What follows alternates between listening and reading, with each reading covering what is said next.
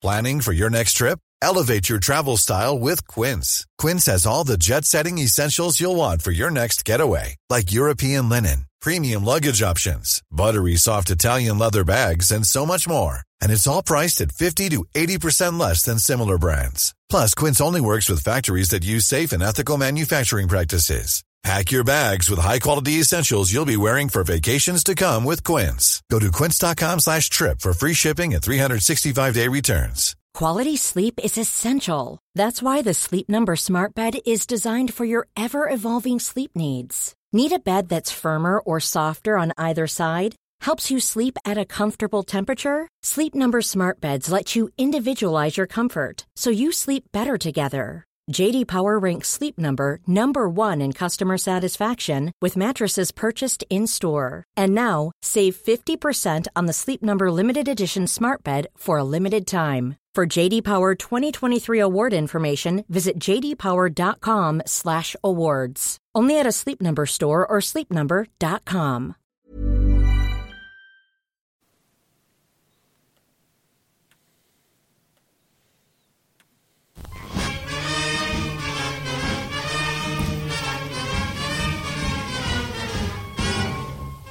Hello, Egg Chasers. This is the Egg Chasers Rugby Podcast, a podcast about rugby that doesn't take itself or the game too seriously. We're down here in the rugby dungeon, ready to dissect another big week in the rugby world. I'm Tim. Right in front of me, sockless and shoeless, is JB. Yeah, because if we put the live stream up and I'm barefoot, people go insane. They just lose their mind. I know, it's JB's looking at a screen which has got the shot of the video that we're recording currently, and his feet are just out of picture. Yeah, literally, I've got about an inch to play with. That's what she said. Way! That's boys. lads. And there is Phil. Hello, Tim. Hello. Why the British and Irish Lions stashed today? Any particular reason for that? Not really. I just kind of was flicking through my rugby jersey collection and thought, I've not worn that for a while. How do you keep your rugby jersey collection? Are they all kept together, or do you keep rugby shirts with T-shirts?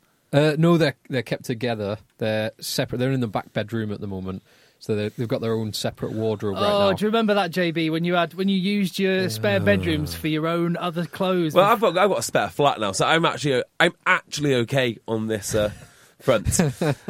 But yes, I have. This is where all your rugby jerseys are, JB, around us. There's quite a few of my rugby jerseys in the rugby dungeon as well. Some team rugby jerseys, yeah.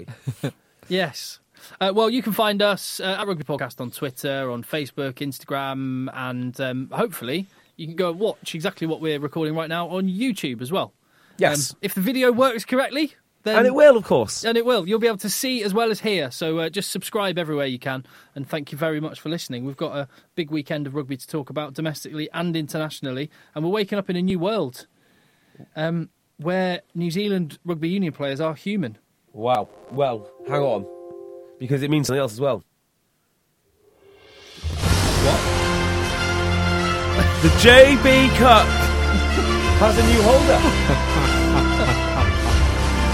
I can only imagine this was the first thing on Kieran Reid's mind.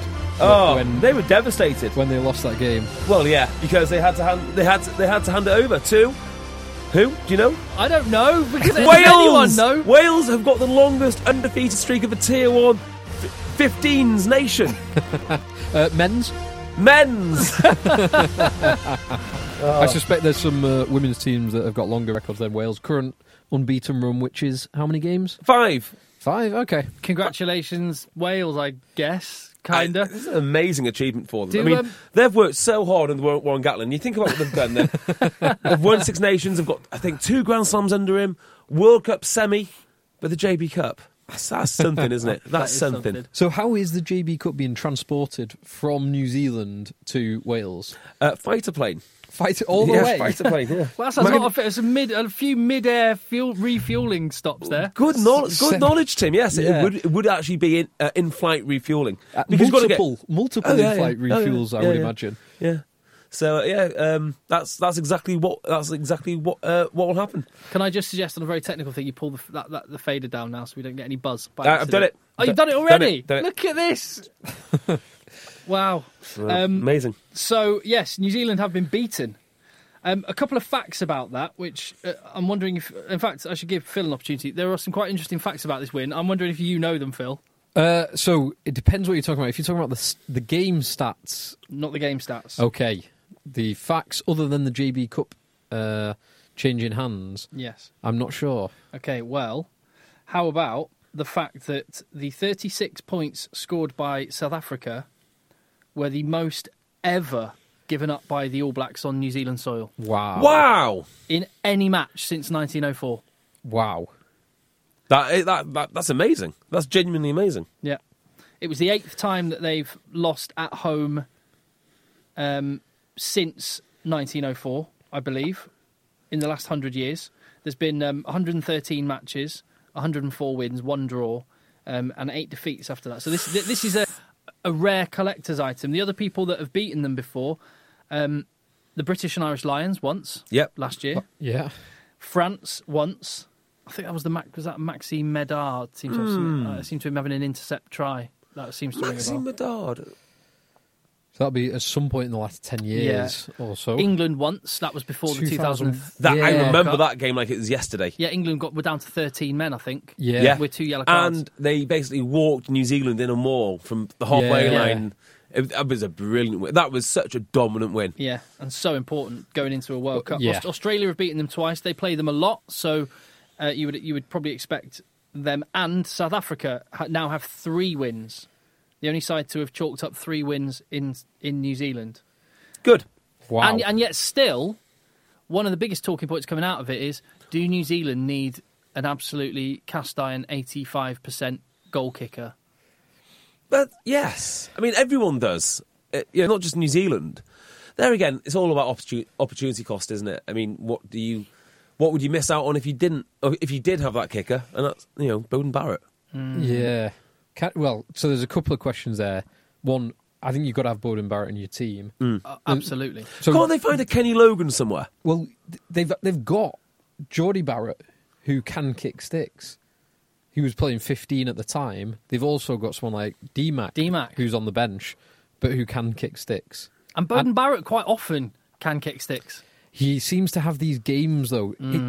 He'll often get... Lions, he did it. He'll often get 80 or 90% in a single game, but he'll often get 33% in this game. He's had games... 33% was his kicking percentage? Yes. He's had games where he's had a 0% and had 5 or 6 shots at goal. Wow. Well. I mean, that's seriously level 8 percentages. There's normally... Top 8 have played against fly halves with better kicking percentages than that. It's level 8 percentages if your tight head prop is kicking. Yeah. Well, it always makes me laugh. In Top 8 we have 5 guys who are practicing kicking all the time. And I always think it's important to have, an army of mediocre kickers to fall back on. Yeah. So it's a concern.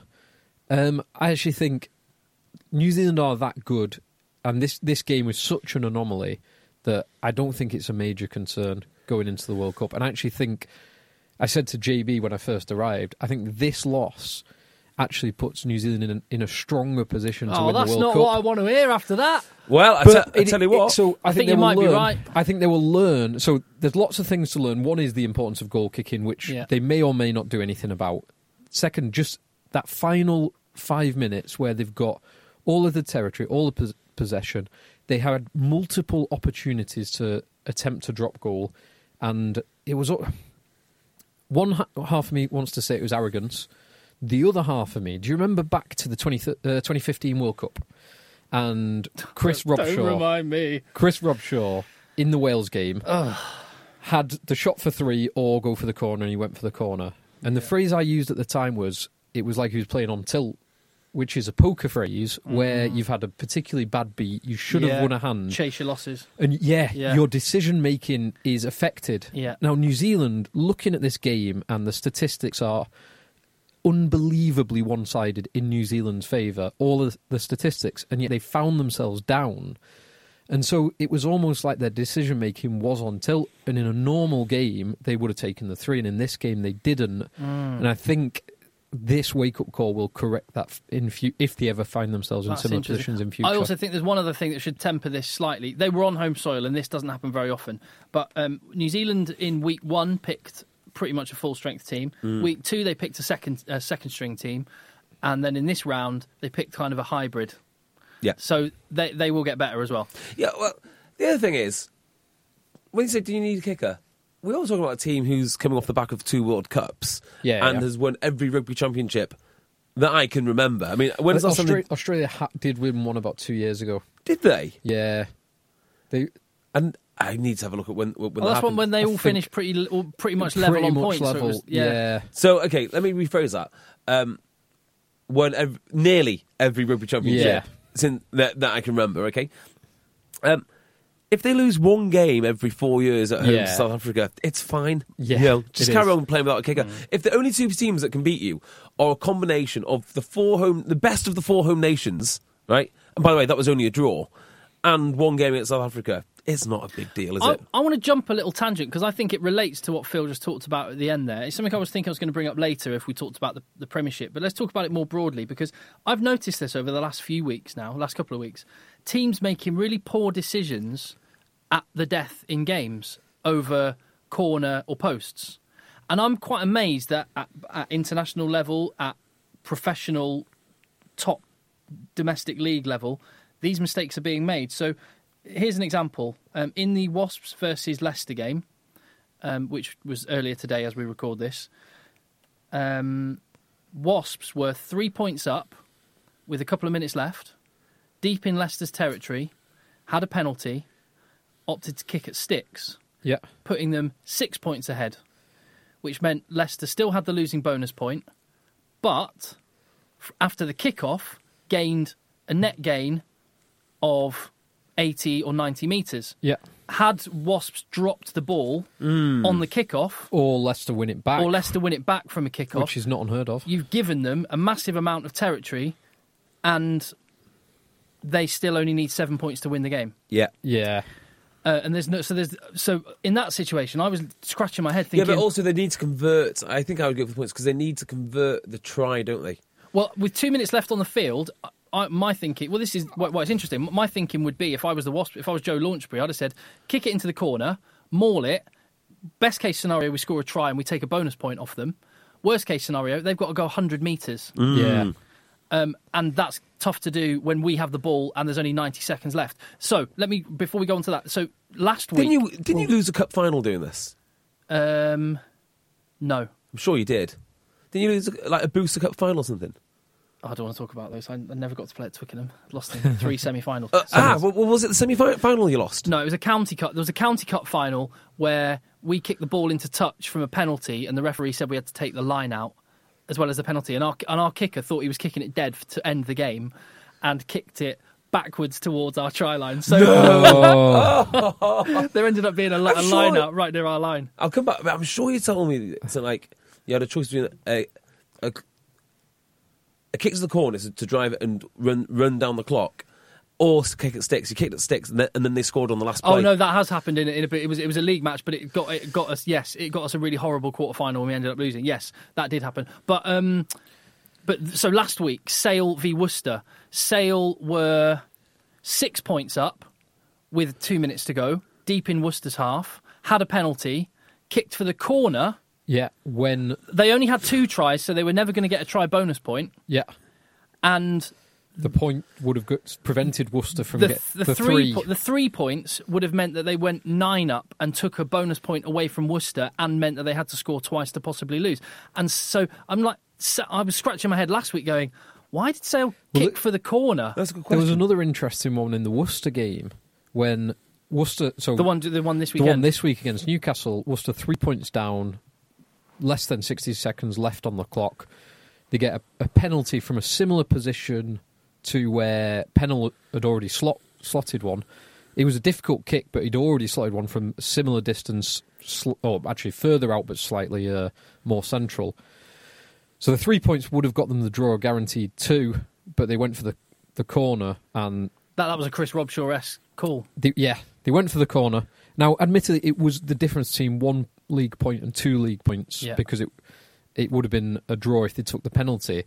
But they didn't get anywhere near the corner flag. In fact, they were at least 5 metres away from the 22, outside the 22. Wow. Won the line out, tried to hit up the centre, who dropped the ball. And it was game over. Yeah. But you're right, these decisions... And this is professional elite level. I mean, am I right in saying those are obvious calls in the case of Wasp? Well, no, the Wasp one is a bit more debatable, but Sale last week... Sale seemed... Kick for stick, go 9 points clear. Yeah, Sale seemed unusual. And Worcester, to me, I think it was worth... Given in all that time, in the whole other previous 79 minutes, they'd only come close to scoring... Well, they scored 2 tries. One of them was when... I can't remember who it was now. When Newcastle had a man in the bin. It's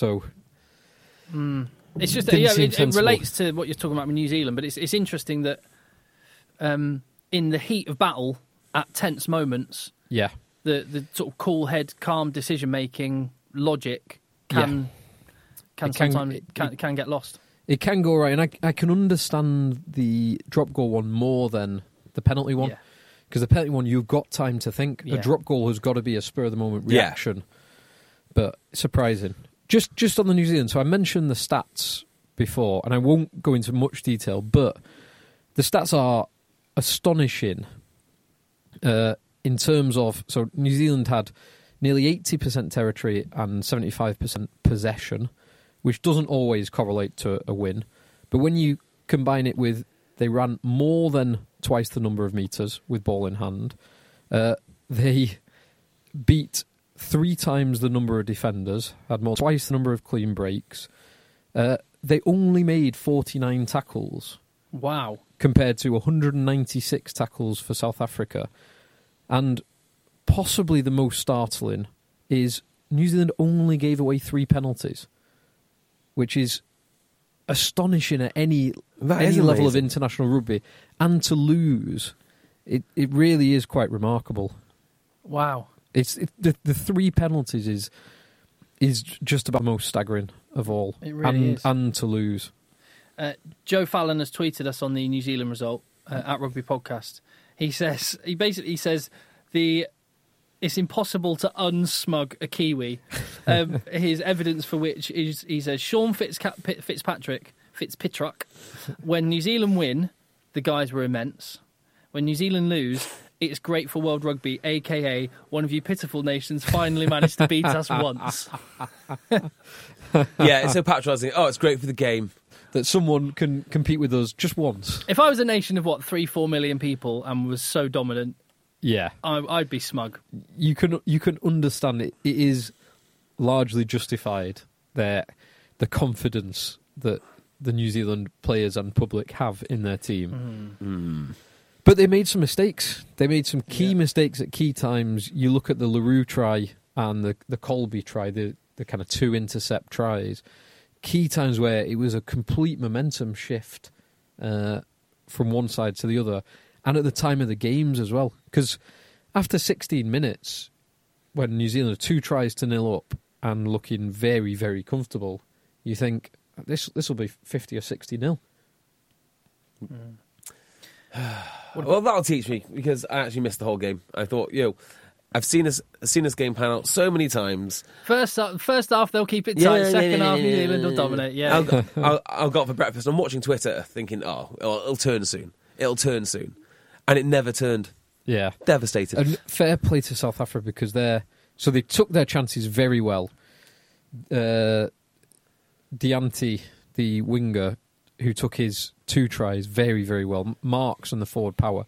But the overwhelming thing from New Zealand was the heroic, absolutely heroic defence, time after time after time again. It was. So one other thing it's made far more pertinent is these 3 little slips here. These are your names for the New England manager for the Six Nations, because that's what's going to happen. Because it must be a worry for English fans now, knowing that South Africa are probably going to be pretty tasty, and also knowing you've got to play New Zealand off the back of that. I mean, the only bright spot on this is you're also going to play Australia, who are a mess. Yeah, well, before we focus on that, we should again say fair play Argentina, because we thought this Rugby Championship was just going to be a procession of home wins, other than New Zealand, who would win home and away. Yeah. And Argentina get a win on the road. Is that the first win on Australian soil? Yeah. That's pretty cool, isn't it? That is very cool. So it was their first win in the Rugby Championship. I think it was their first win in 35 years. They were saying in commentary during the game. That's amazing. I can never make up my mind on Argentina. Like, was it too soon for them to join the Rugby Championship? And they do continually get hammered, but occasionally they pull out a victory. What was the name of the right winger? Margaret Thatcher. The other right winger. Delgi, yeah. His try and slide into his teammates who were warming up behind the try line was a thing of beauty. He, in one motion, put the ball down, slid along the floor, and ended up sliding and hugging his teammate who was warming up. One of the best try celebrations I've seen is the dual dive. Who on earth did it? Hugard. Dual dive. Yeah, so his teammate is diving in to score a try. And he also dived without the ball. I have no idea why he did it. He's very flash, isn't he? He's so flash. I loved this game. I thought it was absolutely brilliant. Partly because of the arm wrestle between the two, partly because of the kind of brilliant tries by both teams, like the Folau try. Have you seen the Falau's try? No. Absolutely phenomenal. It is worldy. Like really? Men against boys. It looks like the big kid who's hit puberty first, playing under 14s against a load of prepubescent kids. Just changing direction at full pace, hitting arms and just going through them like they're not unreal. there. The Delgi try was phenomenal, but the finish, and it's so give all that credit to Folau for his phenomenal try. He messed up big time. He cost Australia that game by thinking he could do it all and coming against the absolute man mountain who tracked 40 metres, 80th minute. He's tracked 40 metres across pitch. You just watched the Folau try. It's crazy good, isn't it? Is it the one where he bursts through the middle? Yeah. Punches through the middle, then goes round the outside. Goodness me. That's quite something. That is amazing, actually, isn't it? But Folau, it's that little step. Yeah, Folau in the last minute, Jay. Honestly, it's on the other side of the ball. He was something else as well. Yeah, and it was Lavanini who's tracked right the way across the pitch. He's played 80 minutes. He's put in God knows how many hits and carries, and he absolutely, as Folau steps back inside, it was a winger and a prop. Yeah. He steps through them and gets absolutely flattened by Lavanini. Lavanini does a job. Phenomenal hit. Phenomenal bit of defensive tracking from a second row. It's superb. Yeah, I need to post some more things about God. Just watching that try again. I mean, he's obviously got someone on his side. But if you do that and you lose the game, it's not worth it. Oh, yeah, good point. Mind you, God can't love him that much. Well, it depends what you want. I mean, if you just want really cool try highlights, if that's what you're aiming for. So in 5 years' time, everyone will have forgotten about him blowing that game, but everyone will still be watching that try. Well, I tell you what, I used to have a coach called Kevin O'Brien. Did you get coached by Kevin? I didn't get coached by him, but I know the guy, yeah. Right. So Kevin O'Brien used to, you think you might have encountered the guy. Yeah, I know. And he used to be coach at Broughton Park. And he had an Ireland cap, hell of a player. His son's a brilliant player, good coach, nice guy. But on his one Ireland cap, he has this absolute horror underneath the high ball. I mean, an absolute shocker, which leads, and he's playing fullback, which leads to an England try. And you say that no one will ever remember, Israel Folau messing up. That's all that people remember of Kevin O'Brien's entire international career is that one missed catch. Devastating. Oh, and the worst still... It's like there are a lot of people around the world that's all they'll remember of Matthew Tate, is getting smacked, probably most Welshmen. Yeah, Matthew Tate, he's the guy that Gavin Henson absolutely annihilated. I mean, fast forward 10 years and Matthew Tate's been, awarded with various prizes for clearing landmines in third world countries, and they will still remember Gavin Henson annihilating. Putting him under his arm and just carrying him marching along backwards. That's the guy that cured cancer, right? No, the Gavin Henson guy. No matter what he does, it's overboard. It's so true. And the worst part for Kevin O'Brien was ESPN. Do you remember ESPN Classics? I love those. Why don't they keep doing those? I love those. I think they've ran out of bandwidth on TV or something. It was on a Tuesday afternoon about 2:30 p.m. Well, his game, right, of all the games they could pick, all the hundreds of Ireland games, his game was on continual rotation. But I mean, you have to have got there to have exactly made right, that mate. Exactly right. So there you go. Yeah, there we are. So two away wins. Yes. Now, rather than talking about a game in entirety, I want to talk about one incident, which has been the people on Twitter have been the one that's caused the most discussion. On Twitter, you sure? Yeah. What? A divisive decision causing outrage on Twitter. Actually, I'd say there's a lot of people arguing equally passionately on both sides, which maybe highlights why this is so difficult an area to adjudicate. So let's talk about the red card given to Will Spencer playing for Leicester Tigers. I liked it. I'll tell you why I liked it. I liked it because as soon as I saw the incident, I knew what the decision was. And I think that's how it should be. So now, you like it for consistency? Correct. Now, I would like to also watch it and say, I know what the outcome is going to be, and the outcome isn't a red card. But I like the fact that I can now watch a game of rugby, and there's no ambiguity to what the outcome... I mean, I was gutted that he went.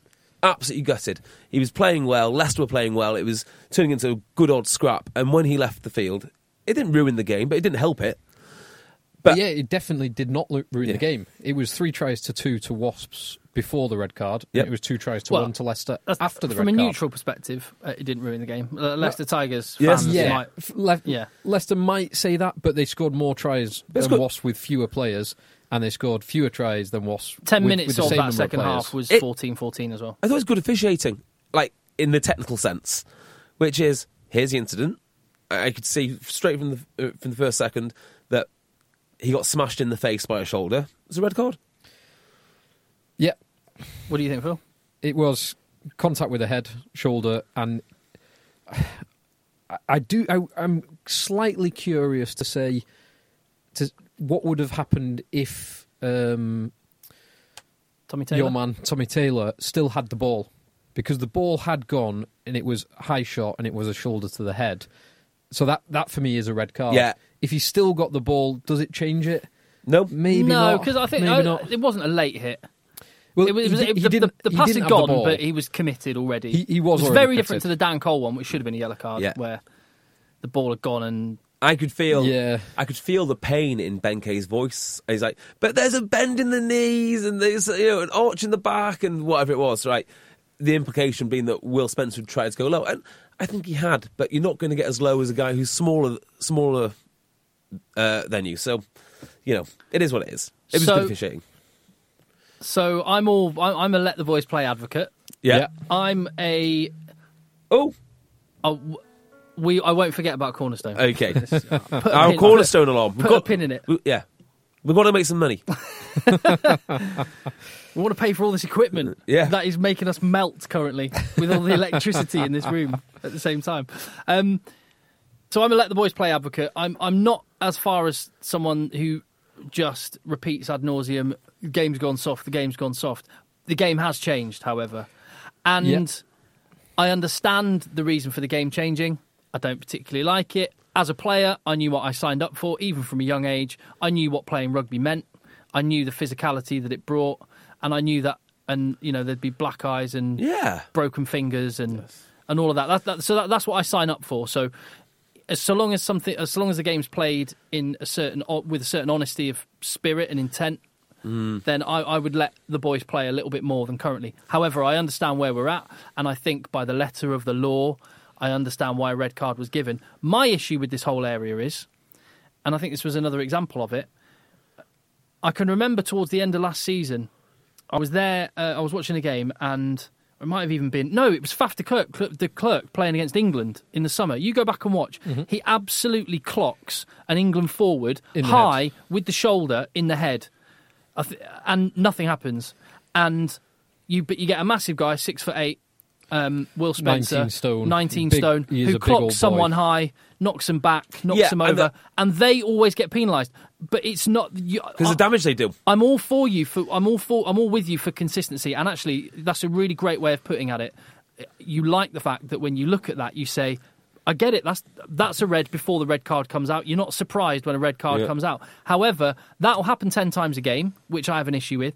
And when it happens, and it's a little player, a smaller player on a bigger player, it will never get given a red. Because part of the equation is force, right?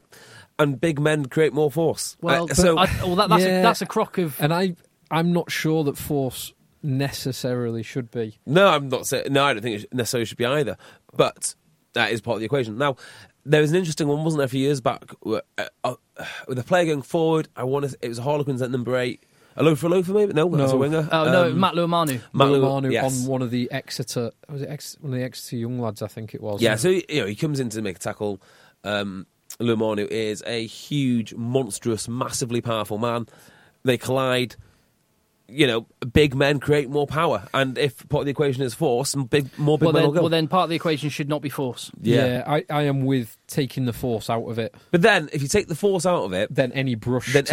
Yeah. Oh, you've got to have some, like, recognition and understanding. So I think if Faf puts a swinging arm or a shoulder to the head... Even if it doesn't cause some damage. I think intent has to be. Well, this is Will Spencer didn't intend to clock him in the head. No, Will Spencer definitely did not intend to hit him in the head because he knows the consequences. If he did intend to, he's an absolute idiot. Yes, he did not intend to hit him in the head, and that is one of the most disappointing thing about the way that this is dealt with in the media. That it is repeatedly referred. Commentators, Dai Young today, actually used the phrase intent. He said, in explaining the decision, he said, well, he didn't have any intent. But intent is... It frustrates me so much. But someone actually got off, didn't they? It was the French... who was it? It was... Benjamin Fowl. It was the Benjamin Fowl incident. Yeah, Benjamin Fowl. Benjamin Fowl got off because there was no intent. Well, it was one of the reference points for the World Rugby Independent Inquiry about it, which... adds even more confusion to an already confusing position. Yeah, well... But intention does not come into the laws apart from deliberate knock-on. Yes, exactly. So, there is a way that we can sort all this stuff out. Is it your 12-year-old boy... Is it 12-year-old boy... Yeah, so... Your 12-year-old schoolboy in a shipping container instead of a TMO. Exactly right. Okay, so I've got multiple ways to sort this out, but number one would be to put an excited 12-year-old boy into a shipping container, right? And then see if he finds the actions of the players entertaining. And if he does, it's play on. Let the boys play. Yeah, because that's what people want to see. The other thing I'd say is every time a player gets caught in this sort of situation, we send George Smith in. So he can somehow litigate his way out of trouble. Now, have you read the brief bits of transcript? No, Phil, I haven't. So I've not read the official transcript. I can confirm that. I've read a couple of articles on this. It seems like he just used his kind of charisma and a packet of biscuits to get off this, because half of the stuff that he was talking about included immediately before and immediately after the contact, which is entirely irrelevant to the contact itself. Yeah. And presumably, the grandson of one of the judges has now got a signed George Smith shirt. Oh, yeah. Do you reckon they were just like... Because I don't know who's necessarily on these... On these committees. It's normally... Well, Nick Wood was one of them. Was he? Yeah. The former Gloucester prop. Okay. Yeah. So and now he's a referee now. Is he? I thought he was just... he was doing... he was becoming a referee. No, he's a referee. I'm pretty sure. He's doing something. Yeah, because he's like... He does not look like a... He was refereeing in the sevens, pre-season sevens, I think. Okay. I'm going to look this up. I'm sure... He was like, no, that's never Nick Wood. Oh my God, it's Nick Wood. He's like Nick Wood. Half Nick Wood. Half Nick Wood, yeah. Yeah, well, he's... Yeah. So it's normally a couple of ex-players and someone with a legal background who also knows about the game. So I just wondering, I'm just wondering if George Smith is such a massive presence. It's like trying to, it's like trying to put Dan Carter through a disciplinary or something. Like, they're just starstruck. And then apparently he brought a ball with him, did he not? Yeah. And he's showing, giving you a demonstration. I mean, he probably didn't even speak about what he did. No, and also, that's how bad the money situation is at Twickenham, that you had to take a ball with him. Yeah, exactly. Do you have a ball here? What? Mind you, how often do you go to a rugby club and you ask, does anyone have a ball? And there is just no balls. Ball? Yeah. Up and down the country. What do you want a ball for? Yeah. Up and down the country, this has happened to me. Yeah, I think he just spoke generically about the breakdown, like a masterclass, and by the end of it, everyone was mesmerised and forgot exactly why they were there. And so he just filled in the form. Exactly. Not guilty. Not guilty, no time to serve, off you go. Deserves £10,000 expenses direct from the RFU. Yes. Exactly.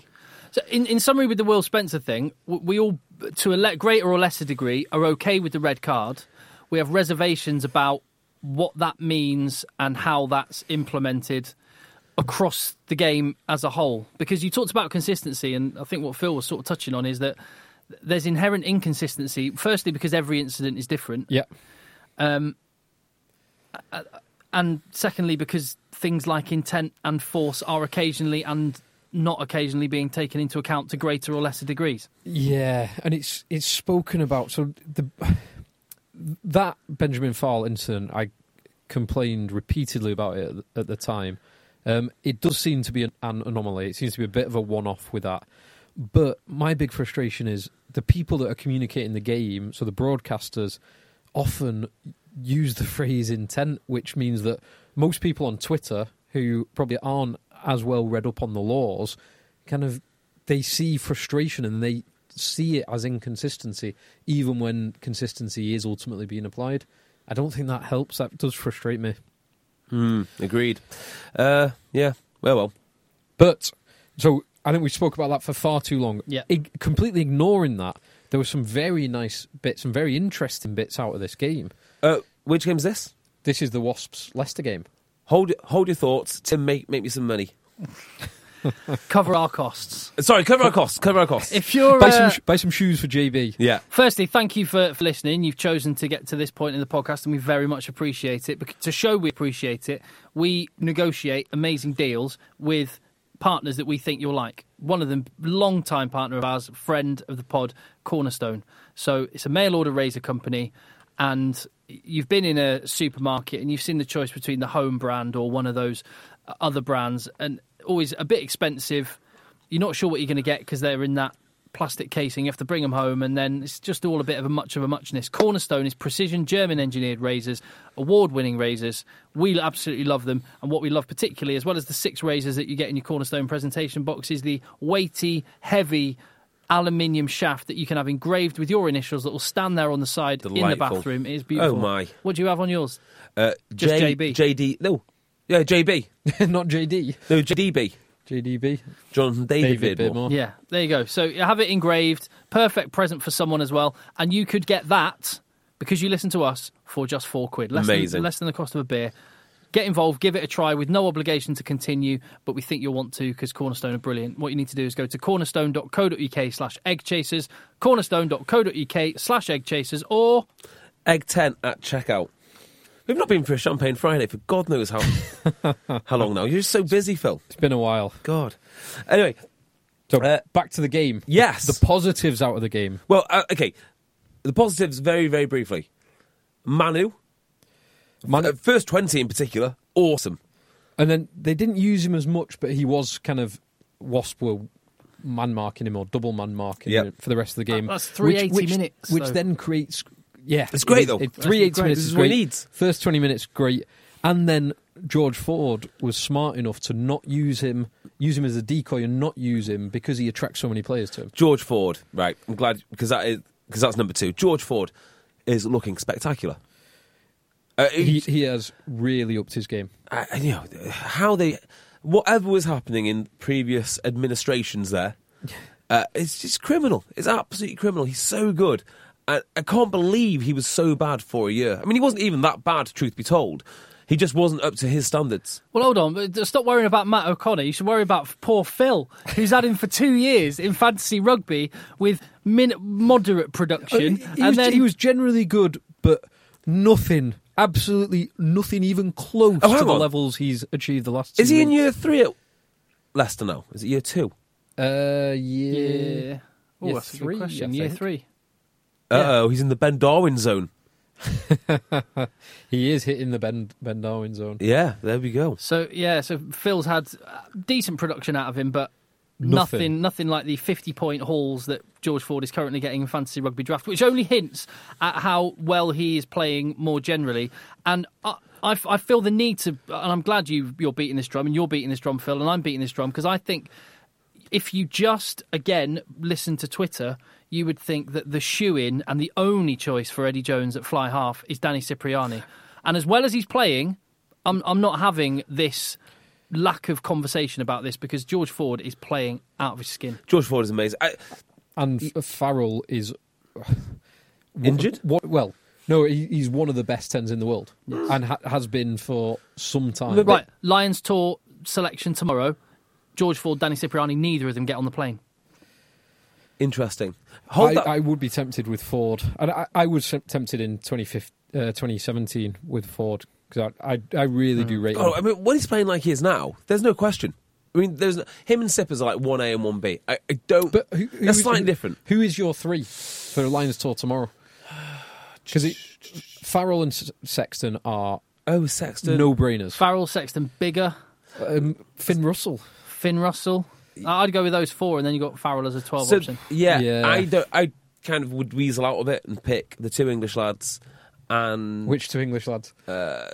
Ford, Sippers, and Sexton.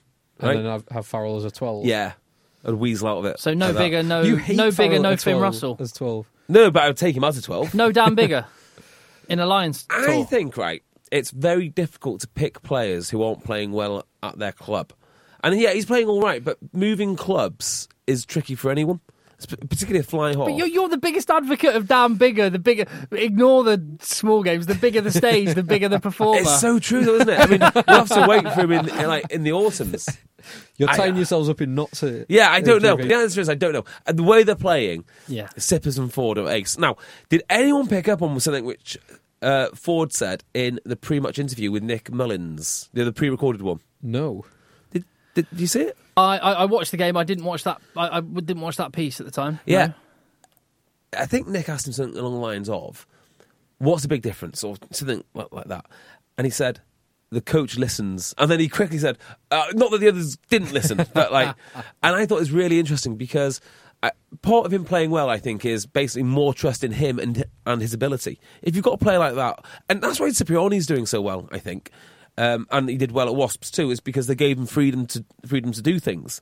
I think what they were previously asking Ford to do was basically play in some sort of system, and he's not that guy really. From what I've seen, and I don't watch every Leicester game intently closely, but previously it felt like he was given no freedom to run.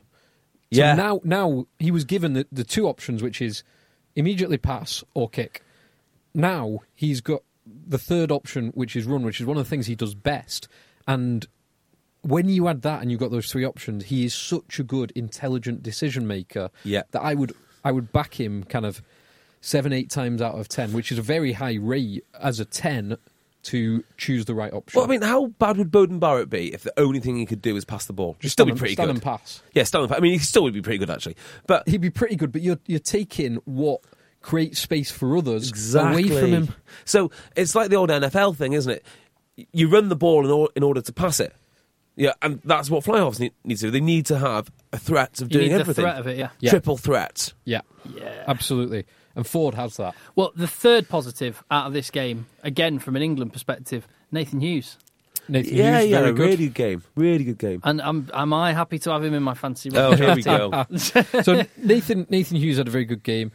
De Jong and Bassett had very good games as well. De Jong's feat for that try was sensational. Yeah, that really was. The most astonishing thing about that whole thing, we've spoke before about the Spencer high tackle, and the kind of the implication from that is you're making the game safer because of concussions.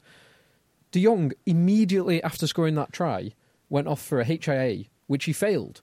So he dotted the ball down. He then got taken off. So he did that. Was his dive for the try that powerful?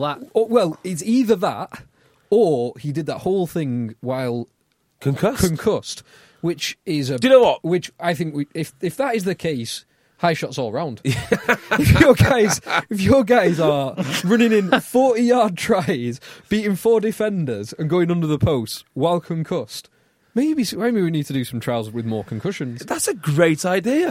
Bearing in mind that there has been incidents of people taking small snippets of our podcast completely out of context, we should probably just point out Phil was jesting. He's not advocating head injuries. Well, until the science is proven, Tim, until you can show it's definitely bad, and it did not contribute to De Jong scoring that 40-yard amazing But what if try. it did contribute? Well, then it's a trade. What if you just freed him up? Before he had fears and trepidation, quick shots to the head, he's playing nice and freely.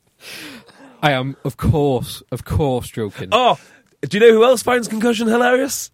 Charlie Sharples. That was actually that was very, very funny. But I actually, because I'm jesting, I do think concussion is a very, very serious, matter. serious. I do love that he made that joke. It made me laugh out loud. I really like that he made it, and I really like that he immediately corrected himself. So I can't remember, what did he say? What did Charlie Sharples being interviewed after Gloucester's win? Yeah, it was a headshot. Sarah Elgin said something like, so we were surprised to see, it's amazing to see you scoring 2 tries, playing so well, especially after last week. And he said, "Why? What happened last week?" Banter. Oh my god! Yeah, well, that's another case, isn't it? Quick shot to the head, 2 tries. So correlation isn't causation.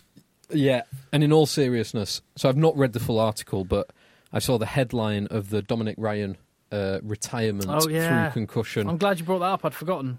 I've not even heard of this. So Dominic Ryan, Leicester, back row, sustained head injury last year and spent the best part of 12 months trying to recover from it. Was unable to and had to retire over the summer, which is exactly the same as Jared Payne, who suffered a head injury on the Lions tour. Alistair Hargreaves has been another one. Yeah. So players react in very different ways. And you saw Charlie Sharples last week and thought, oh dear. Yeah. But just goes to show.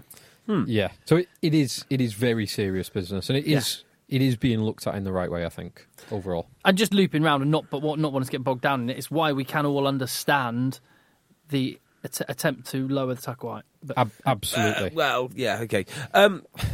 Back to fly halves then. Yeah. Do you think Ford is now pole position over Sippers or Sippers over Ford? Or Sippers just got more work to do because he's not established? For me, I think Eddie Jones will go. He's got a lot more game tape on Ford.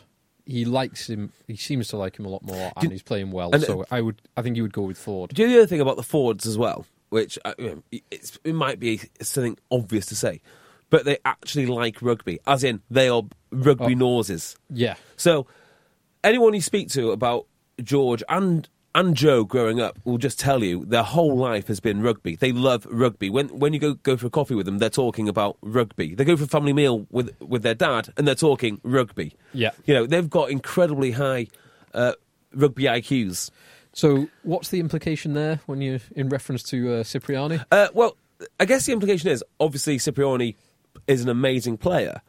But I think coaches like guys who absolutely love the game, love talking about it, always enthusiastic. Undoubtedly, Cipriani is those things, but is he at that level that the Fords are? He's also the last guy to have worn the shirt, and delivered. And he got a win with Johnny May, who had a huge part to play in that, but delivered the winning moment in South Africa. I wonder, he did, right? If it's not a coincidence that Ford is playing well as Cipriani starts to play well, so. It's an interesting point because competition for the jersey does push people on. Yeah. There's no way you can rest on your laurels. That's true. However, I don't think you would, exactly like you said, George Ford, well, all their life is rugby. I don't think George Ford or Danny Cipriani need the other person to be motivated. I think it's that spectre of a World Cup a year away. This is a massive season. Look at Henry Slade. Playing out of his skin for Exeter. He is. George Ford and Henry Slade have had 2 amazing weeks. Yeah, something which I was watching Cipriani do a lot. I know fly halves do it all the time now, and it made me think of Slade as well. Off first phase ball, he's not always the fly half. So you'll see us all the time. I think Saracens do it quite a lot with Brad Barrett. Effectively, that pass from first phase is basically a wasted phase because, well, everyone's lined up. You pass to a forward. Yeah. The forward will have someone coming on a short line and then the 10 out the back. Yes. As a very short pass. So the 10 is taking it a little bit deeper, but moving. Yeah. And moving wider with then options outside him. Yeah, so then your 10 can basically set up matchups with options outside him, blah, blah, blah, blah, blah, blah, right? So if you've got someone like Slade, who was a fly-half to start with, playing at 13, that must be absolutely lethal, because you can do that naturally. Does that make sense? Mm. It does make sense if you're going to use it that way. And it's interesting that Exeter are playing with two kind of ball players in Devoto and Slade, who both played 10. Yeah, they have. And they're both... Oh, that team is ridiculous now. That team is amazing. Exeter had 9 changes... Yeah, 2 of which were 2/3 of their back row enforced with illness on the day of the game. Yeah, to the point where they had a couple of guys who were on loan at Cornish Pirates last year in their back row, and they still, although Sale made it hard work, but they still steamrolled, got another full maximum of 5 points. They hammered them. Let's not be shy about this. Well, it was even at half time, but anyway, the second half was one, but. 9 changes, and you look at the guys that weren't involved in that Exeter side. They mean business. They've got some serious depth, and depth right across the board as well. Because if you look at those two centres, Slade and Devoto, you could very easily slot in Hill, Witten, and Campagnaro, and so you got 5 basically close to international calibre. James Short, lethal assassin James Short. Was on the bench for Exeter Braves on Monday. He's like 5th choice. But when he plays, he's amazing. And I wonder if he's amazing because he's basically treated like, an Irish international with the amount of game time that he has. And also, Exeter have had some serious injury issues at lock. You know how the orcs are born in Lord of the Rings? Oh, yeah. Just like out the ground, just pull another one out. That's what they're doing with locks in Devon. Yeah, it's amazing. It's amazing. I just think they're so well coached. I mean, it's the system, it's the coaching, everyone knowing what the absolute basics that they need to do, and trusting them to play as well. I mean, going back to Leicester, I think that's one of the big problems Leicester have or had under Matt O'Connor is they didn't trust anyone down into the squad to play. Look at what Jordan Murphy did today with all those young boys. Yeah. I love that. So good. Quality sleep is essential. That's why the Sleep Number Smart Bed is designed for your ever-evolving sleep needs. Need a bed that's firmer or softer on either side? Helps you sleep at a comfortable temperature? Sleep Number Smart Beds let you individualize your comfort, so you sleep better together. J.D. Power ranks Sleep Number number 1 in customer satisfaction with mattresses purchased in-store. And now, save 50% on the Sleep Number Limited Edition Smart Bed for a limited time. For J.D. Power 2023 award information, visit jdpower.com/awards. Only at a Sleep Number store or sleepnumber.com. A lot can happen in 3 years, like a chatbot may be your new best friend. But what won't change? Needing health insurance. United Healthcare Tri-Term Medical Plans, underwritten by Golden Rule Insurance Company, offer flexible, budget-friendly coverage that lasts nearly 3 years in some states. Learn more at uh1.com. Fairly regulation win for Exeter at home to Sale. Yep. Sale, who put up a decent fight for kind of 60 minutes. Yeah, it's not enough if you want to finish top 4, though, is it? Well, it's just about that and Allianz are the 2 hardest places to go. Yeah, Sandy Park and Allianz. I just thought I should mention in the conversation about fly halves, Adam Hastings.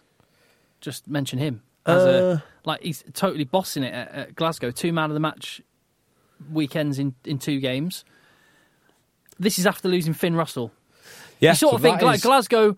Oh, we're losing Finn Russell, and we're getting we're getting the third or fourth choice Bath fly half. Well, it just shows, doesn't it? It's all about opportunity, And Finn Russell going obviously was the end of the world, but it's not really, is it? Because someone else will step up and give them enough game time, and they'll be all right. Because that Glasgow team is incredibly well coached. It's a great setup, great system. Great I actually watched that game. I just remembered now. I watched that game. I came in last night. Rather intoxicated with a chicken burger, and I watched the whole of that game. Is there anything better than watching Glasgow hammer Cheetahs with a chicken burger. I cannot remember. And Cheetahs who were winning at half-time as well. I remember it being quite back and forth in the first half. Yeah, the Cheetahs were 19-14 up at half-time. So, yeah. Another Pro 14. I still want to say Pro 12, even when I've got it in front of me. Another Pro 14 result, partly because of the team that was put out, Leinster and Dragons, 52-10. And it was not quite a full-strength Leinster team. It was a good Leinster team. It was not far off. No, it was not far off. Tasty team, that. It was very, very close to being absolute full strength. They've just got a lot of work. Including Sexton, the Carney boys, Henshaw, Ringrose and Lama in the back line. Yeah. Playing Leinster is a little bit like Russian roulette. As in the Pro 14, you simply do not know which... Well, it's kind of like playing Russian roulette, except you're always going to get shot. Yeah. It's how powerfully you're going to get shot. I think that's the best way to describe it. Yeah. It does demonstrate, though, like the amount of work that Dragons have got to do.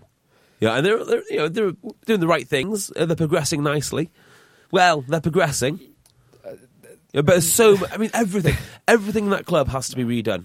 Like they literally need to rebuild the gym. They literally need to relay the pitch and have somewhere to train. It's not just a case of buying players. The whole thing needs a complete overhaul.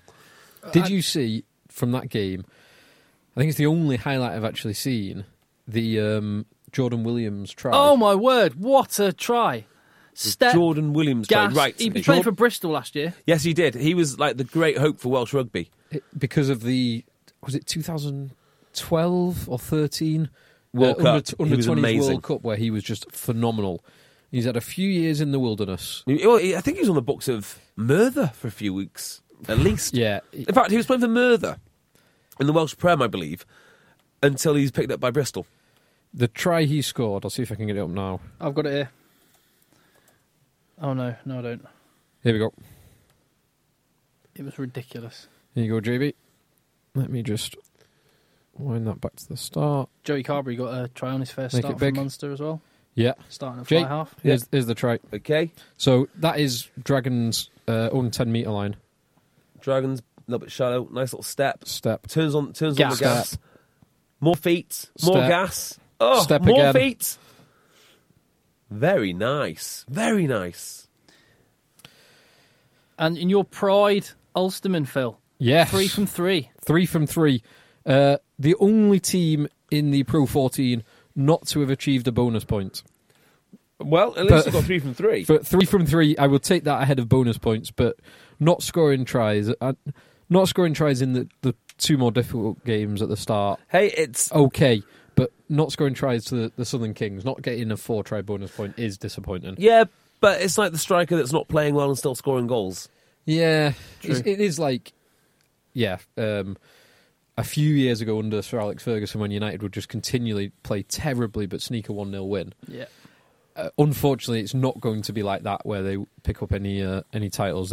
They are going to come undone shortly. The Pro 14 has had some venture capitalists sniffing around now as well. Has it? This week the Premiership rejected that initial offer. It could well be subject to more discussions.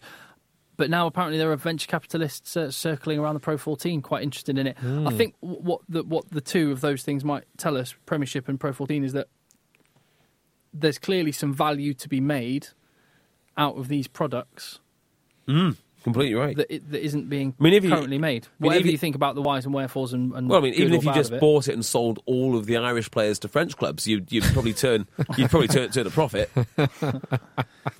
Just liquidate it. Yeah, just liquidate the whole thing. Yeah, you'd turn a profit, sure. I reckon Johnny Sexton was listening to this podcast. Hi, Johnny. Last Monday morning and thought, right, I've had enough of this. Knocked on Leo Cullen's door.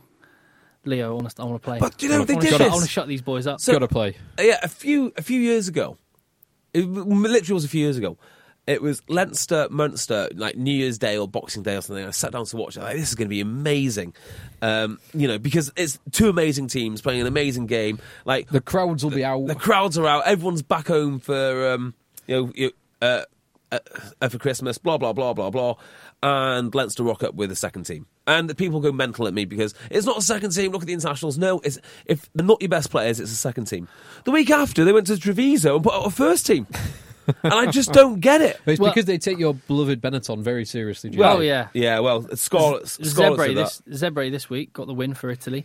But on that, I suppose you can say Leinster have done so much work with their academy, with their coaching setup, their player pathway development, with players into the first team, that they've earned the right to be able to put out, quote-unquote, a second team, which still goes on and wins anyway. Yeah, and it's still got dozens, if not hundreds, of international caps in a lot of instances. Yeah, exactly. So, yeah, watch out for a lad, by the way, Treviso. Bram Stein. He's a very, very, very, very good South African. It sounds Italian. Yeah. Through and through. I don't know if is he qualified to play for Italy yet? He might have even played. Tell you who is, Jake Pelledri. Yes. Capped by Italy. Now, quite a few people have said, and in fact, even on our Fantasy Rugby Draft WhatsApp group, it's like, oh, England missed a trick, not capping in. Not. But they did and they didn't. Well, they did and they didn't. But Jake Pelledri opted for Italy under 20s, knowing that it was the capture team, and very happy and proud to declare himself Italian. Jake Pelledri might go on to win 100 caps for Italy. He's not going to do that for England. He might get 50 caps or 20 caps. If he gets selected. Get a handful, yeah. I mean, you got lads like Don Armand who don't get selected. That's not the point, though, is it? I think my point was saying he's actually done it because that's the nation with a bit of hunger in his heart for it. Yeah. Like Lawrence Dallaglio seriously considered playing for Italy because he was very, very proud of his Italian heritage. Until I'm doing the many sign with my hands. No, he's English. That's why he wanted to play for England, because that's his country. But anyway, he had a phenomenal game. He's an absolute animal. So strong. I can remember him as a kid because I had a season when I was working in Bristol and I just moved away. I couldn't get back and forth. Where was I? Oh yeah, I just started teaching in Bristol and I was working and I went to St Mary's Old Boys Rugby Club where Pete Pelledri, the Bristol legend, was coach. Yes, and I can remember his lad. I didn't know he was called Jake, or I just remember him being there on match days quite often at the rugby club. But yeah, he was a kid. Was he like that's when you just playing around, accidentally knocks the posts over, run through a brick wall, catches the ball, bursts it, those sort of things. But he's an animal. Very good player, phenomenal. Gloucester are in a good place, and Ludlow looked good as well. I love Ludlow. I mean, people don't talk about him enough. He's hard. And between the two of them. Yeah, great balance. The three of them, and then bring in Ben Morgan and Freddie Clark, who's another phenomenally strong, absolutely phenomenally strong carrier. Freddie Clark.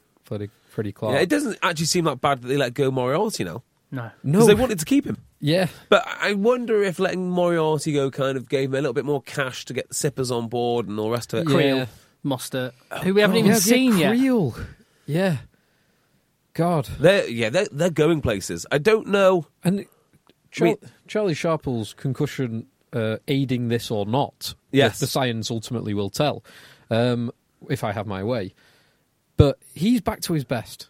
I feel like Charlie Sharples has not played this well for I've had 4 or 5 years. I've had him in my fantasy rugby draft team for the last 2 seasons. It's much like you with George Ford. And he's been all right. He's like a 10-point a game kind of guy. Now he's turned into a 25, 30-point a game. Yeah. Not talking about him again, but is the difference Cipriani?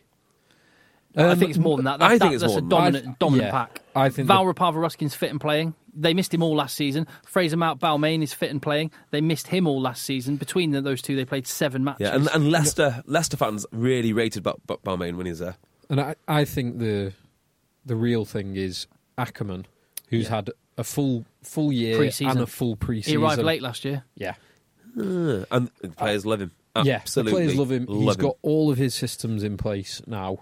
He's been given free reign. I mean, just look at gnarly, that nasty pack. guys. And that Ed Slater, Gerbrand, Grobler. I tell you what, that is nasty. That is the signing in a great way. That is the signing. I mean, there's very rarely win-win signings. But Ed Slater going to Gloucester, Johnny May going to Tigers. Oh, I don't know about that. I don't think that's a win-win. Oh no, if you keep Johnny May in that Gloucester team, he's awesome. I'm not saying he is awesome. I right? love Ed Slater, but Ed Slater's the captain.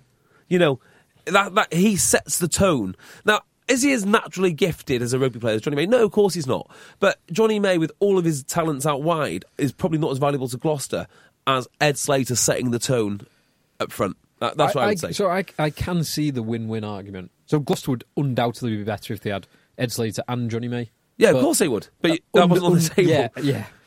That was impossible for them to have. And the pack, Gloucester's pack for years and years and years has been amazing on paper. Yeah. And then you get them out there and they just... And just when don't they fit were together. great, Vickery, Woodman, who's the hooker who's now... he's now a coach in France. Something, not Yannick Brew. No. Not the Argentinian guy. No, or was he French? French. Yannick Brew. With the goatee beard. No, where am I He's thinking a of? coach now. Yannick. Oh. I know exactly who you mean. Olivier Azam. Olivier Azam. There you go. Those kind of guys. And then you had guys like Pete Buxton, just absolute mutes. Yeah. Sorry. Local bloke mute, and Alex Brown, and just some nasty pieces of work. Andy Hazel, open side flank. Yeah. So it feels like they've got that real hard edge. And that's a massive part of why Cipriani's playing well and come in and fit in seamlessly. That's a massive part of why Charlie Sharples is getting time and space. But just to develop my Ed Slater point, just one tiny bit more. A lot of chat today was about Skinner. Was it Skinner? Slater? Skinner? Who's the guy starting who got red carded today? Spencer. That's the boy. Yeah, gnarly second row. That's what they'd be missing. Well, yeah, you gave him to Gloucester. to get Johnny May, admittedly. Yes. So I'm just saying. That's all. Just saying. Yes. Good win for Gloucester. Slightly worrying for Bristol. They did some good things early on. Yeah, but they big time ran out of steam second half. That is exactly what happened. Well, they're just not fit enough to play that way all the time. Well, yes, exactly. But also, and I don't want to talk it down because I love it so much, the way that Bristol play, but is it also just kamikaze in not a good way? No, I don't think it is, actually. Well, so first half, I think it's really interesting. So first half, Gloucester, when we spoke about this a few weeks ago following the Russell Earnshaw Rugby Dungeon podcast, which is definitely worth going back and listening to, inside your own 22 is a very good place to attack. But not all the time, because if you do it all the time, so it's good places to attack because the defence aren't expecting it. They've got three men deep. Back. Yeah, there is space. So they did it well in the first half. But if that's the only thing you're going to do, you no longer have two wingers back. Yeah. There was times in that second half, and the commentators were even referencing it, saying, there's only Woodward back. Everyone is up. So there is no space, and Gloucester are fully expecting it. And yet Bristol kept banging their head against the door. It's like they weren't recognising it and learning it. It's like they only had one blueprint for how to play, and they'll play it until it kills them, which it did. Which links to exactly what we were saying earlier about George Ford. Now he seems to have had his running game unleashed. Yeah. Defences have to worry about that, which creates more space for Manu. Or if they worry too much about Manu, he's going to take advantage of that space. Yeah. It's the same principle, isn't it, with Bristol? Yeah. And their attacking blueprint. Absolutely, and they need to recognise it. The thing that makes Ford so good is his ability to recognise where the space is and use it, make the decision and use it. Bristol just did not recognise, and there was times where they were playing 10, 12, 15 phases inside their own 22, and they just eventually ran out of steam and knocked on and turned the ball over in its prime attacking ball. They tell you what, they don't have the depth on the bench to come on and continue with that quality. No. I mean, it's really difficult for them. That said, I don't believe it's kamikaze because they're going to have to do something different. London Irish came up last year and tried to beat teams by being a team just like any other, normal rugby. No, that's not what happened with London Irish. Go on. What happened with London Irish was Tom Coventry came in and tried to say, we're going to play Super Rugby. Yes, okay. And so this is 2 or 3 years ago now. 3 years ago now. Yeah. So the difference being, Tom Coventry and what Pat Lam is doing is actually relatively similar in terms of what their initial intention was. Difference being, Tom Coventry did that and thought he could get that happening between June and September. Pat Lam's had a couple of years now and had a year in the Championship of working on this blueprint and this plan. So people are, all right, okay, we know what we're doing. we know how to do it. So that's why it's being more effective than London Irish were. London Irish got it handed to them early. They won that first opening game against Harlequins at Twickenham, and then they got it handed to them, and then the winter kicked in, and then they tried to change and play a more balanced approach, but the damage had been done. So, just talking to people around that time, actually opposition players who played against London Irish, the feedback was basically the same, which is they kind of ran out of ideas. Like 3 phases in, like they had the first 3 phases relatively locked down, and then they'd run out of ideas.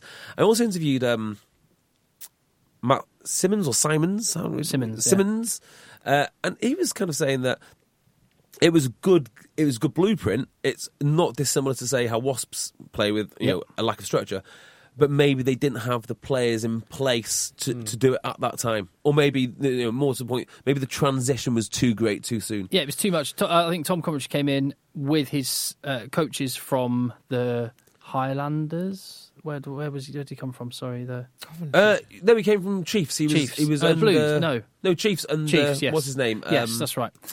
Dave Rennie. Yes, so he came from the Chiefs, and he came with his other coaches from the Chiefs, and straight away they went, we're changing everything, turning it upside down. But and expecting that to work in the, as it was then, Aviva Premiership straight away, and it doesn't. And I think the difference is where Bristol will pick up wins with this is because their home grounds are going to be pretty formidable places to go for any team, and they've been doing it for long enough that actually they're all understand and know the system. It's just the system is flawed. But it some of the time. It did win a Pro 14 title. I mean, Scarlets always play nice rugby no matter what. I'm not saying it's exactly the same, but they do always play nice rugby, whether it be Gale Force wins. But so Scarlets and Connacht, they would have recognised there was times there where they were just being completely suffocated because there's 14 men in the defensive line inside their own 22.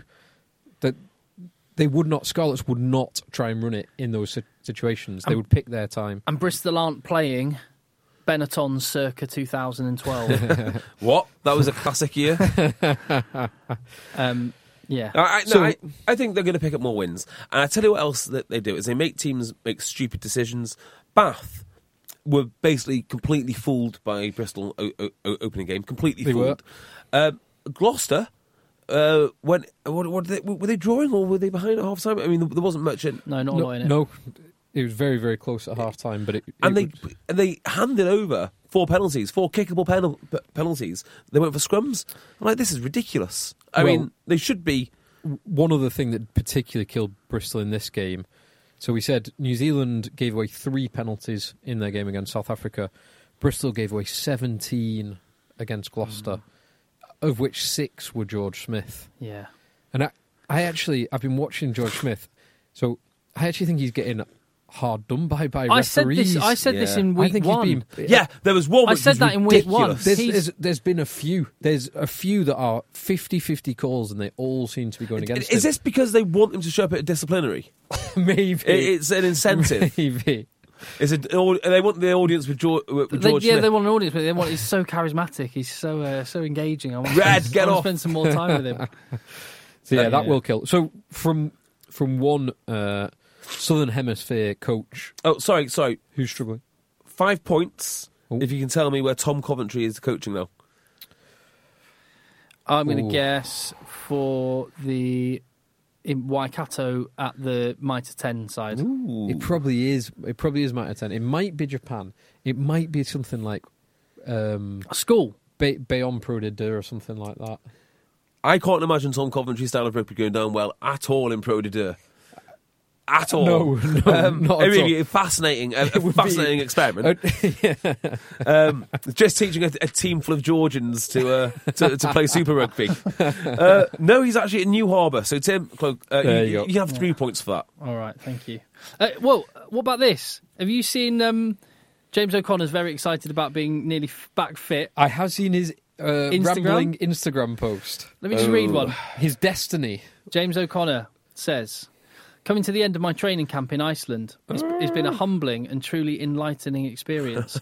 I've been pushed into some very uncomfortable situations by @SaveYourWorld through the use of sensory deprivation, heat exhaustion and deep states of meditation. My reaction to each stimulus has forced me to face myself and my darkness in a way that I've never felt before.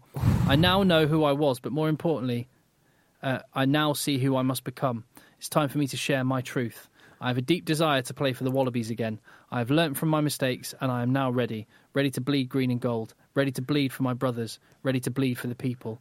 I will be back playing in October and I will have my eye firmly on the World Cup. I will not let myself or anyone down again. Time to shine. Oh my God. There's lots of... Okay, so if you read the first part of it, right, before it goes on about the Wallabies, that could be the opening sequence of He-Man.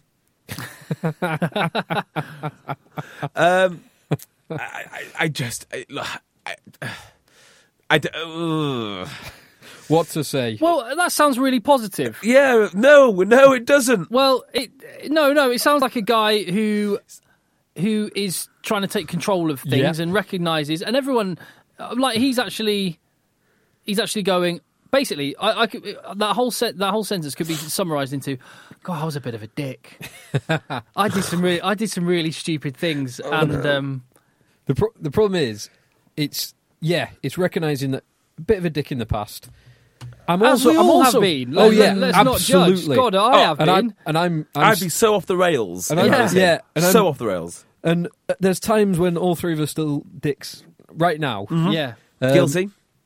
But it's like saying I know I was a dick in the past, but I'm going to prove to you how much of a dick I'm not now by being an absolute dick. Yeah, there is an element. I mean, there are different types of dick. They are. Yeah. They're very, very different. So, but I genuinely. Yeah. So he is a very, very talented player. Yes, absolutely, and fine athlete. Some of his best highlights for the Wallabies are amazing. Do you think he had to go to Iceland because he couldn't swing the rehab trip to Ibiza? Like, no one would possibly believe he's going to rehab in Ibiza, so he's got to go to Iceland. After 4 days at Ocean Beach Club, drinking Grey Goose from the bottle, I've found what I need to become. Right. Substitute Iceland for Ibiza, and all of a sudden he sounds like an absolute dick again. He's hammered. I don't know what he's doing out there. I've actually met James O'Connor a fair few times at Sale. He's an incredibly nice guy. He's a lovely, charming, he really is. Really good bloke. I hope this is just him about to kick on. I think it explains his hair growing out though, because I've looked into this. It's very long at the moment. I've looked into the Save Your World. They have lots of products that they sell. Lots of hair products. No. So it's health products and motivation for men joining the male revolution. Stop reading this to me. Conscious content for the awakening man. I'm going to tell you right now. On their website, warrior training for the modern man. I like James O'Connor an awful lot personally. Please stop reading that because I'm going to stop liking him. No, I can't do that. There's no reason to stop liking him, but I believe... warrior training for the modern man? I believe that the growing the hair has something to do with I believe the hair growing has something to do with the Save Your World process. Oh, interesting. Righto. Okay, well... Yeah, so we'll watch this keenly. So we were talking about two Southern Hemisphere coaches before. Now we've been talking about a Southern Hemisphere potential future player. Let's talk about another Southern Hemisphere coach who has received some stick in the past, but who got a tremendous win this weekend away at Harlequins. Yes, Blackadder and Bath. Absolutely. So. I had an inkling after the Bristol loss that there might be something in what Bath are doing. There might be some method in the madness. Establish this power game and then open it up a bit. Got a draw against Gloucester, which, looking back at it, might be a really, really good result. Towards the end of the season, that might be a very, very good result, yeah. But I tell you what, towards the end of the season, Bath could be the team to beat. I'm deadly serious. They are so powerful. And I laughed as much as the next person when I found out A, how much they were going to allegedly pay Joe Cocknessinger, and B, that they're exchanging Benny Taps For Jamie Roberts. For the Doctor. I thought, this is insanity. No, I am the one that's insane. Because it worked beautifully. Master plan. Yeah, brilliant. Yeah, master stroke. And to think that they could rest Faletau. Yeah.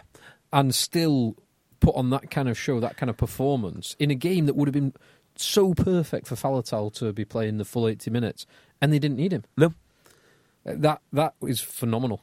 And where's Francois Lowe? He was on the bench for South Africa. Was he? Well, that's probably why he wasn't involved. Yeah. But he wasn't involved when he was actually at Bath. They put him on the bench. They've got options in that back row. Goodness me. Lots of options. Underhill, who just bangs everything. Yeah, works phenomenally hard. Hits every ruck, hits everything moving. We need to talk about this, though, because you just mentioned Zach Mercer there. Oh, the step. I mean, he looks like He looks like an England number 8 of the future, doesn't he? He's getting into that position more and more. I know he's still only young, but his try the other day where he carried 3 men over the line. The answer's no. Oh, have you seen? So what I've just shown JB and Phil is the Twitter try celebration videos that a lot of clubs are doing, Bath included. With Zach Mercer's, what type of hat is he wearing? He's pulling a party popper. Is it a sombrero of some sort? It does look like a sombrero. So, not wanting to offend anyone culturally, if that's a different type of hat, but Zach Mercer, inexplicably, a man of New Zealand and English origin, from Yorkshire. Is he sponsored by like a Taco Bell? Yeah, local Mexican restaurant or something. Pulling a party popper, wearing a sombrero as his try-celebration gift. Well, have you seen the Northampton Saints? Yeah, Saints. The power tools ones. Love them. Wacky things to do with the power tool. Absolutely love them. Yeah. I mean, I would hate to be asked to do that. But I love how stupid it is. Dan Biggers is great. He refuses. I love him a little bit more because he refuses to do it. Have you seen Ken Owens? Oh, that's amazing. So, yeah. On, off. So, obviously, he's contractually obligated to do one of these. So, he's obviously said, what's the minimum I have to do? They say you have to walk into shot and then walk out of shot. Yeah. And that's all he does. Walks in, stands there for the briefest period and with a grumpy face walks back. It reminds me of the McDonald's advert for how much work you need to do to buy a double cheeseburger. Do you remember that? Yeah. I think they've all copied Glasgow, haven't they? Didn't they do that first? Well, I think actually that everybody's copying Nottingham Forest Football Club, who were the first to do it, and they do it brilliantly. Did they? Yeah. Surely it's an American thing. I don't know. Well, maybe it is an American thing, but in terms of British sport, Nottingham Forest were the first people to do it, and now everyone's doing it. Well, it was like the WhatsApp message, wasn't it? Yeah. Is it starting to jump the shark a little bit, or are you loving it? I'm into it because I only noticed them during the A-League game or whatever that's called, Premiership Cup or whatever it's called, the other day. I thought, oh, that's interesting. I mean, ridiculous, but interesting. It's absolutely ridiculous. It is ridiculous. I quite like it. I quite like seeing these. So someone who embraces it is Joe Marler. He's very good at that kind of thing. Yeah. We should do our own gifts, Egg Chasers gifts. What would we use them for? When Benetton win, we should have a JB one. Benetton or Sale. Benetton or Sale, Ulster, Hurricane, and then I'll have to think of something that I use it for. Maybe when you're on TV, the wrist. The wrist. Yeah, actually, that's a good shout. Why don't you do a wrist workout video of you in the gym, showing little wrist flexes? If you've got any ideas, oh my god, that is going to be such a great. We could make it like a 2-minute. A little video clip spoof documentary. Yeah, thing. of like how you prepare. Yeah, like a Rocky training montage. Yeah, perfect. Just whipping out this mic from its holster. That'd be excellent. Yeah, I'm going to do that. That's perfect. Tier 2, Tour 3. We'll work on that. We need to have by this time next week. We need to each have our own GIF. Oh no! For something, and if you have any ideas about what that could be for each of us. Send them in. Yeah. Tweet us. See if you can win a tie. At Rugby Podcast, we'll give away some ties. We'll give away an Egg Chasers tie if your suggestion ends up being one that we use. Or could we get listener gifts in their club shirt? Ooh. When there's potentially, I don't know. I'm spitballing here. Yeah. No, send us your suggestions for the gifts that we should try and do. If we do one, we'll send you a tie, and throw on a hashtag of some description. The hashtag being... Egg chaser gifts. Rugby gifts. Rugby gifts. The gift that keeps on gifting. There's loads. You'll work it out. Cool. I don't know. So anyway, whatever. Just tweet at Rugby Podcast. Bath are looking to me like they could be a top 4 team, but there again, I think they did at times last year. Yeah, but brief moments last year. This seems to be an upward curve. And a lot of teams are looking substantially better than they did last year. So they can't all get in the top 4. Yeah. So on the up, Gloucester, Bath, obviously the 2 powerhouses which are there. Leicester right now are very much on the up. Much better. Northampton will be much better. On the way down, you're probably looking at Wasps slightly. But mind you, they did win today. They won, and Sopawanga in his first start. Yeah, he hit the ground running. No, I wouldn't put Wasps in that. I think Wasps are just as good as they were last year. Yeah. Harlequin, Sale, Worcester, Newcastle on the way down a bit. Yeah. Joe Thuckner Singer, talking about people who are on the way up, is the boy. Looked an absolute don in that game. That finish. He did all right. To be fair to him. I thought he was going to take a little bit more time to settle in, but there we go. You don't need to have the lead in. Nope. No. Okay. Sorry. What I will say to our podcast listeners is there could well be there is going to be an amazing little Easter egg on our YouTube channel and anywhere that you see the videos up, because the reason I asked JB about the question about the lead is we just had a little technical issue, which means that you've missed the last 10 minutes of what we were recording. And it was gold, wasn't it? Dynamite. It was. It included pilots in pyjamas. Yeah. And recommending extreme levels of alcoholism for Harlequins. Yeah. Among...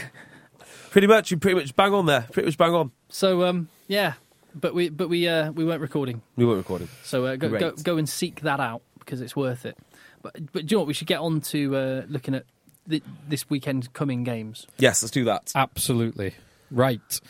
Pro 14 first. Do it. Friday 6:15, an early kick-off because it's in South Africa. Yeah, good. Cheetahs host Ulster. Ulster to win. Unbeaten Ulster. Cheetahs is a tougher game than the Southern Kings. Yeah, and I think Cheetahs will win. And Ulster will still be pride of 3 out of 4, but not as pride as they would have been being 4 out of 4. Mm-hmm. Give me Ulster. I think they might do this, but only because Cheetahs are struggling a little bit this year. Then on Friday night as well, we've got, which is going to be routine, Cardiff, who have not been playing well at all, hosting Munster, next, who are playing very, very well. Joey Carberry, first start for Munster last week, scored a try on debut. Nice. Your mate Joey Carberry. Munster, who hammered Ospreys, who we'll come on to in a minute.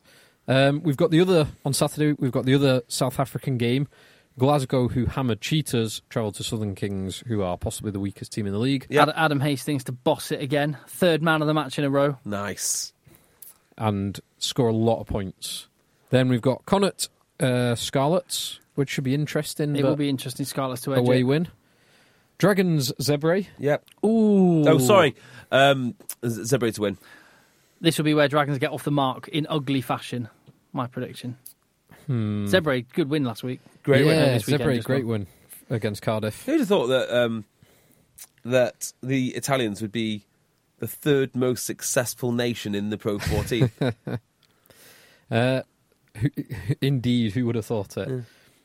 Leinster at home to Edinburgh, which is going to be a big home win.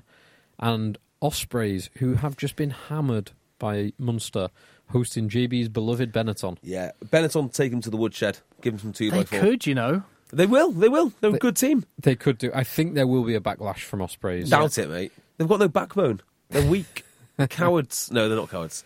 I just don't know. I just don't think Ospreys are any good. I don't know why they're... you talk about clubs' DNA, and the Ospreys' DNA is they're just not very good. I mean, they can have as many... Even when they were good, they weren't good. Like, do you remember when they had, like... Hook and Henson and you name Shane Williams, Dan Bigger.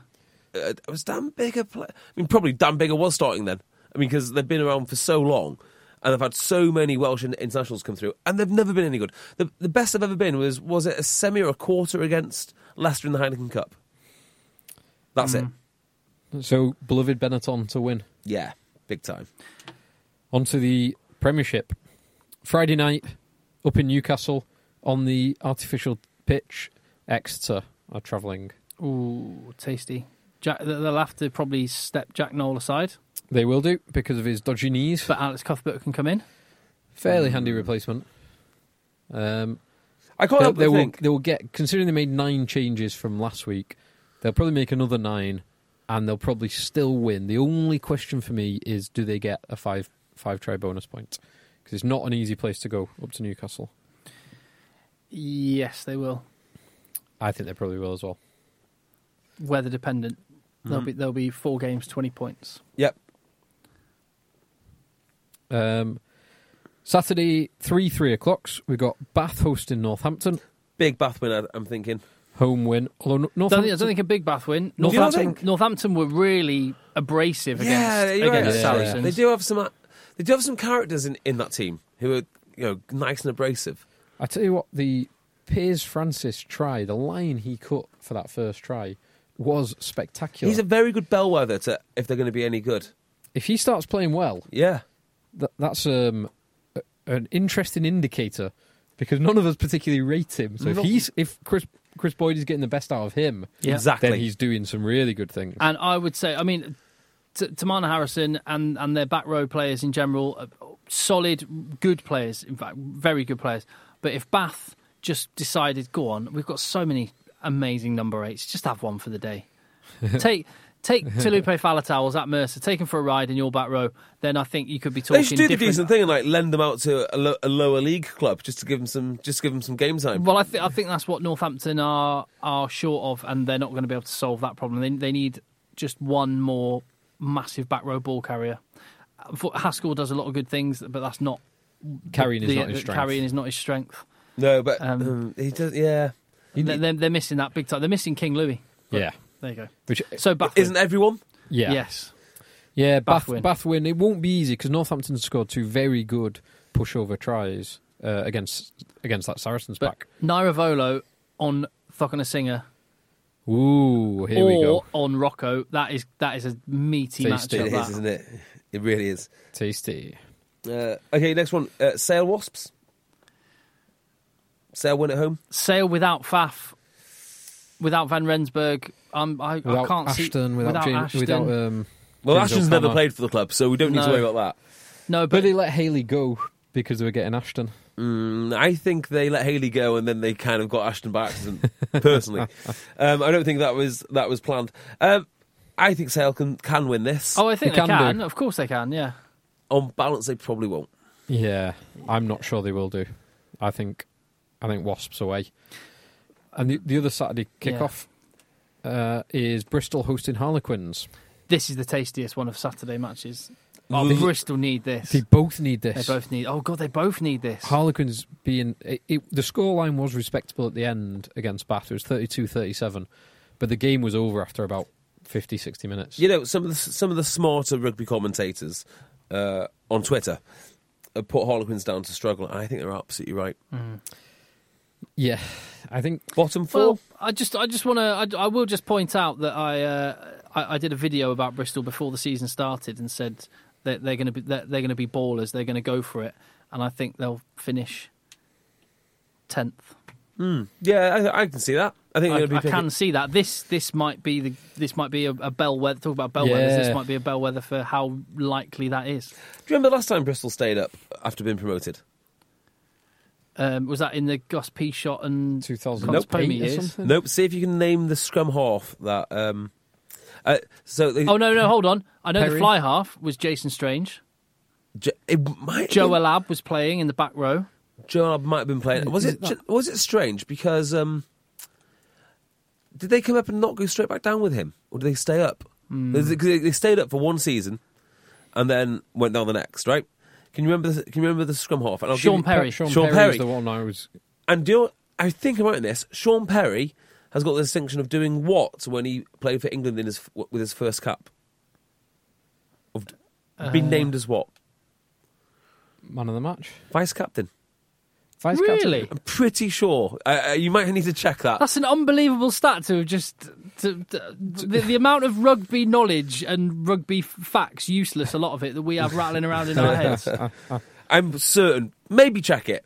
Maybe, absolutely check that. It'd be a difficult thing to check.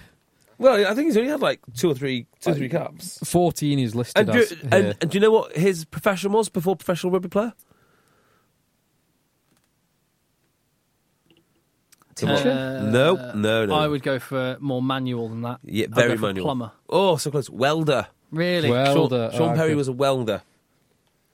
Very good. Yeah. Who was his number 8 at the time? Dan Ward-Smith. Dan Ward-Smith, that's the Ward one. Smith. Yeah. I loved that guy. He was great. a talented I player. absolutely loved him. Yeah. He was seriously talented. Did he go to Wasps? He did, didn't he? Yeah, he went to... He should have got an England cap. Real shame, that. Real shame. Knees or something. Anyway. Yeah. Anyway. Yeah. So Bristol Harlequins, who's going to win? Dan Ward-Smith's knees aside. If those two can make a difference this week, I'd be... I'm back in Bristol. Well, we've seen people in the stands getting involved with people on the pitch. In the Australia Oh, we game. didn't talk about that, did we? With the Australia game, and so maybe Dan Ward-Smith's knees could make an appearance at Ashton Gate. Nice. Trip someone up. And if they do, who's going to win? Bristol Quins. I'm going for Quins. I think Quins have got a lot that I like. Bristol have got a lot that I like about them. I think Bristol at home. They were so lucky against Bath, though. They were so jammy. Yeah. Everything went their way, and I don't think they're going to be that lucky again. Sir Charles isn't back yet.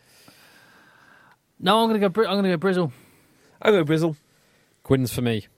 Then on Sunday, one easy game to predict, one difficult. The easy one, Leicester host Worcester. Okay, which is going to be a 5-try win for Leicester. Will Spencer be available to play his former team? Good question.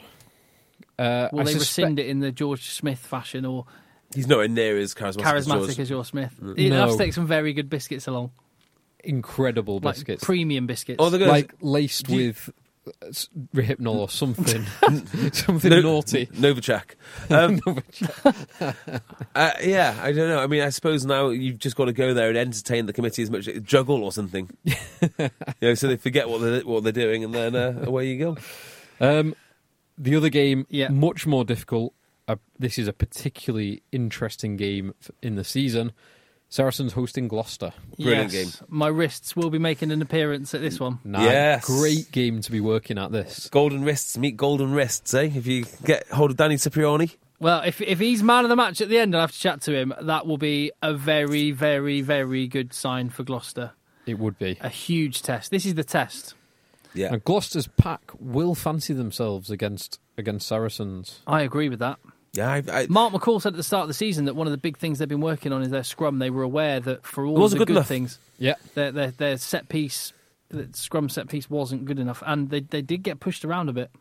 Yeah. So Ackerman will definitely target that. I think Gloucester will be trumping at the bit for this because it's kind of like a bellwether to how good they're going to be. Whereas Saracens will be looking forward to this because they love big games. I mean, it's going to be true. It's going to be awesome. It's going to be absolutely awesome. And your predictions? Saracens. Yeah. It is near impossible to look past Saracens at home. I tell you what, I want Gloucester to win. It'll be very interesting for the league if Gloucester win this. Yeah. 2 could become 3. I didn't look at this fixture a few weeks ago as being where we are now and looking at it like this. I tell you what, though, a successful Gloucester would be so cool because, I mean, they travel well anyway. They're a passionate set of supporters to start with. But imagine if they're like top 4 and it'd be awesome. So on that note, one final question to sign off the pod. Is this Gloucester's year? Oh! Shh, whisper it. It's Gloucester's year. Always next year. No, it's this year. This is it, boys. I think 3 games in. Yeah. We cannot say yet that this is going to be Gloucester's year. No.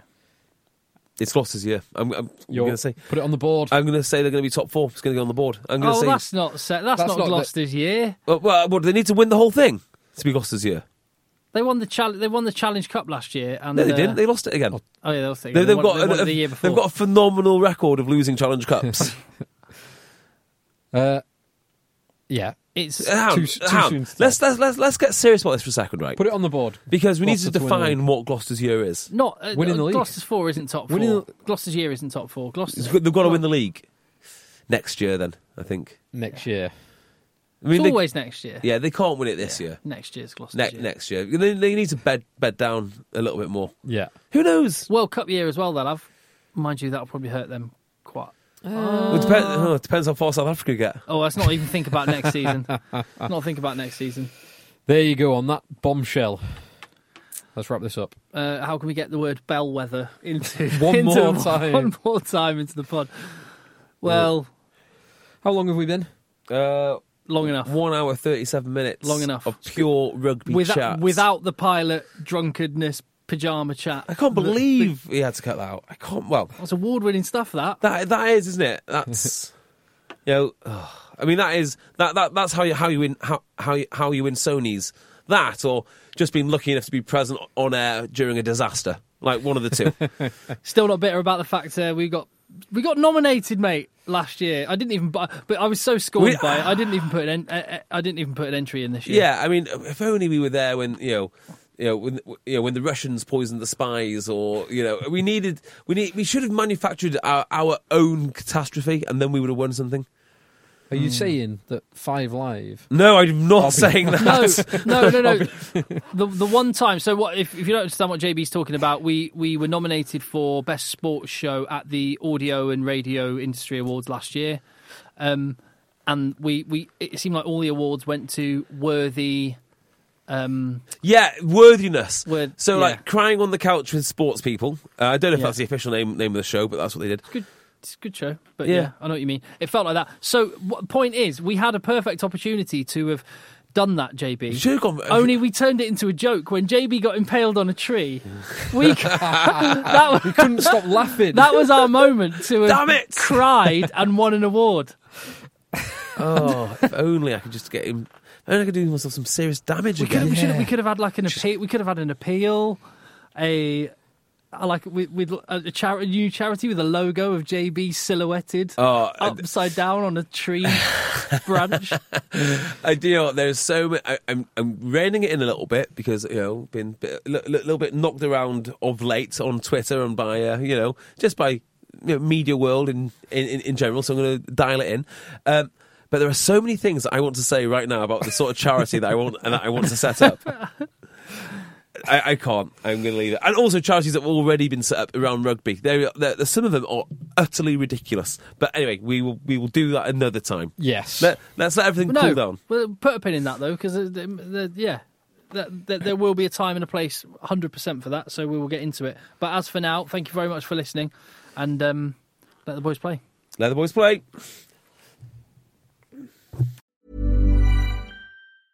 Even when we're on a budget, we still deserve nice things. Quince is a place to scoop up stunning high-end goods for 50 to 80% less than similar brands. They have buttery soft cashmere sweaters starting at $50, luxurious Italian leather bags, and so much more. Plus, Quince only works with factories that use safe, ethical, and responsible manufacturing. Get the high-end goods you'll love without the high price tag with Quince. Go to quince.com/style for free shipping and 365-day returns.